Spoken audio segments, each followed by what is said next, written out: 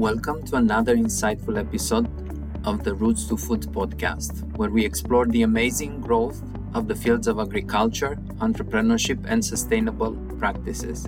I'm your host, Ovidiu Bujoran, Technical Director for Partnerships and Investments with AV Ventures, the impact investing arm of ACDI VOCA. ACDI VOCA is a 60-year-old nonprofit US-based organization and the global leader in market systems development. In today's episode, we embark on a journey through the vast landscapes of the African continent, exploring the dynamic realm of agri-tech ventures and their transformative impact on communities. Our focus extends beyond borders as we discuss the potential and challenges of scaling up ventures, not only across Africa, but also reaching far beyond its borders. Join us as we engage with experts and pioneers who are at the forefront of revolutionizing agriculture through technology. Welcome, Ayo Harikawe. He is the co-founder and CTO of Thrive Agric, very dynamic and successful agribusiness in Africa. First of all, Ari, I would like to ask you a number of questions related to the Thrive Agric journey and how it has impacted the smallholder farmers in Africa. In particular, in your journey, Thrive Agric has partnered with various organizations to unlock significant financing for farmers. Can you please elaborate on some of the key partnerships and the outcomes your company achieved in the process? Absolutely. At the core of it for us is ensuring that we can unlock innovative finance for smallholder farmers. And today, that's a significant challenge across the continent because there is not enough data with which anyone can provide that credit. So we essentially aggregate the data together and capture things like the farmer's KYC, details on the farmer's land, just details on their standing within the community also, to then enable financial institutions to lend to them. So today we've partnered with likes of Sterling Bank locally in Nigeria, Central Bank of Nigeria. I partnered with some DFIs like WATI, Mexico, GAFA, and just like all these different organizations locally, internationally, and now are able to then distribute and lend credit back to the farmers. We've so far given over $100 million in loans to farmers through that. Wonderful to hear. I think it would also be helpful to get a very brief introduction on Thrive Agric and a little bit about the company. How did you start it and where you are now in terms of the scalability of the ventures? And I know you grew significantly over the last few years. If you could share with our listeners a little bit more about your journey in scaling up your ventures.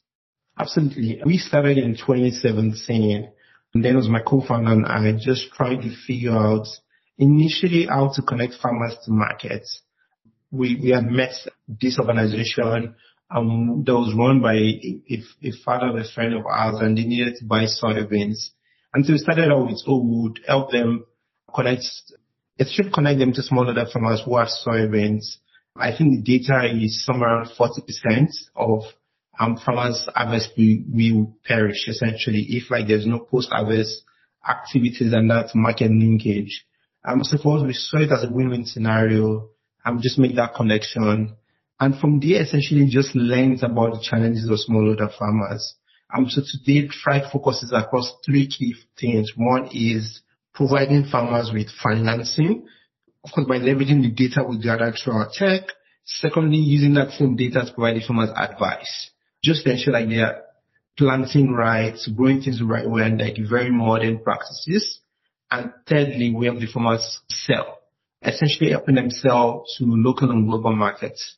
So that's at the core of what the three things Thrive has done, and that's evolved over the years to then hyper-focus on these three things in addition to a few other things. And today, I'm just going from 2 of us to about over 200 people who are full-time working on the team, and are now over 2,000 field officers who are working alongside the team to be able to deploy our technology to farmers, connect them with financing, the advice to market. We are operational in Nigeria, Ghana, Kenya, across the student markets, working with over 700,000 farmers, and we have over 400 warehouses just across our regions of operation. And the goal for us is still really that being able to look at the smallholder farmer and say, what are our core challenges? How can we solve it? And then how can we eventually grow our productivity, which definitely then grows our income. And that's something we're super passionate about. The goal is to see ourselves get from the number we're at today to 10 million farmers in the midterm, and then just see where we go from there. Wonderful. And congratulations on your journey to date and your impressive growth. I would like to move now to a different set of questions. Your company, Thrive Agric, relies heavily on technological advancements. Quick question would be, how can entrepreneurs navigate the challenges of technology adoption, ensuring that their solutions are both accessible and relevant to the diverse agricultural landscapes and practices that are found across the different African countries, especially since the adoption of technology in agriculture varies very widely across those specific regions? Yeah. Technology adoption in agriculture is definitely very low today. And it's just around many factors, right? So, for one, farmers are mostly in rural areas where there is not enough data connectivity, there is not enough smartphone penetration. So by default, it's just difficult to deploy technology in those places. Mm-hmm. I think our approach has always been to look at it from what are the exact things farmers are, what are the needs that organizations playing the ag space they have, and then how can we build specific for those around those needs, right? We started up by, for one, ensuring our apps work fully offline. And I think that's something that is really, really important. How do you ensure with the least connectivity, people can still access, right? And so that's super important. So in our case, works offline, things in the area of mid connectivity. There might be cases in other African markets where that's better off, but then you still notice that the connectivity isn't great. So how can it work on very low connection? Really important to think about. And there's also just thinking around the literacy level of the people you're engaging, right? So one is literacy, one is even understanding of English. So how can you localize the English? How can you localize the content? How can you localize the delivery method to ensure that people can engage and understand what you're trying to do? I think even also third is how is that technology distributed itself, right? In communities where we work in, it's a very trust-based community. So it's a thing of people are working because they're sisters or their cousins, or they're working through their rural leaders. So how can you make those rural leaders, those young people within communities, how can you make them champions of your products in such a way that they are able to sell and help distribute your products? So I feel just those are key things to think about as you think around technology distribution and technology innovation in those markets is how would they be consumed and how would they be accessed, right? Yes. Yeah, exactly. But I think, outside those things, I think it's also the opportunity is massive, right? Because yes, we're at a place where there is not enough technological advancement, but in a sense, it also gives us an advantage because we can now begin to think about, we can essentially skip multiple steps, right? So think about how most of Africa skipped the landline and went straight to mobile.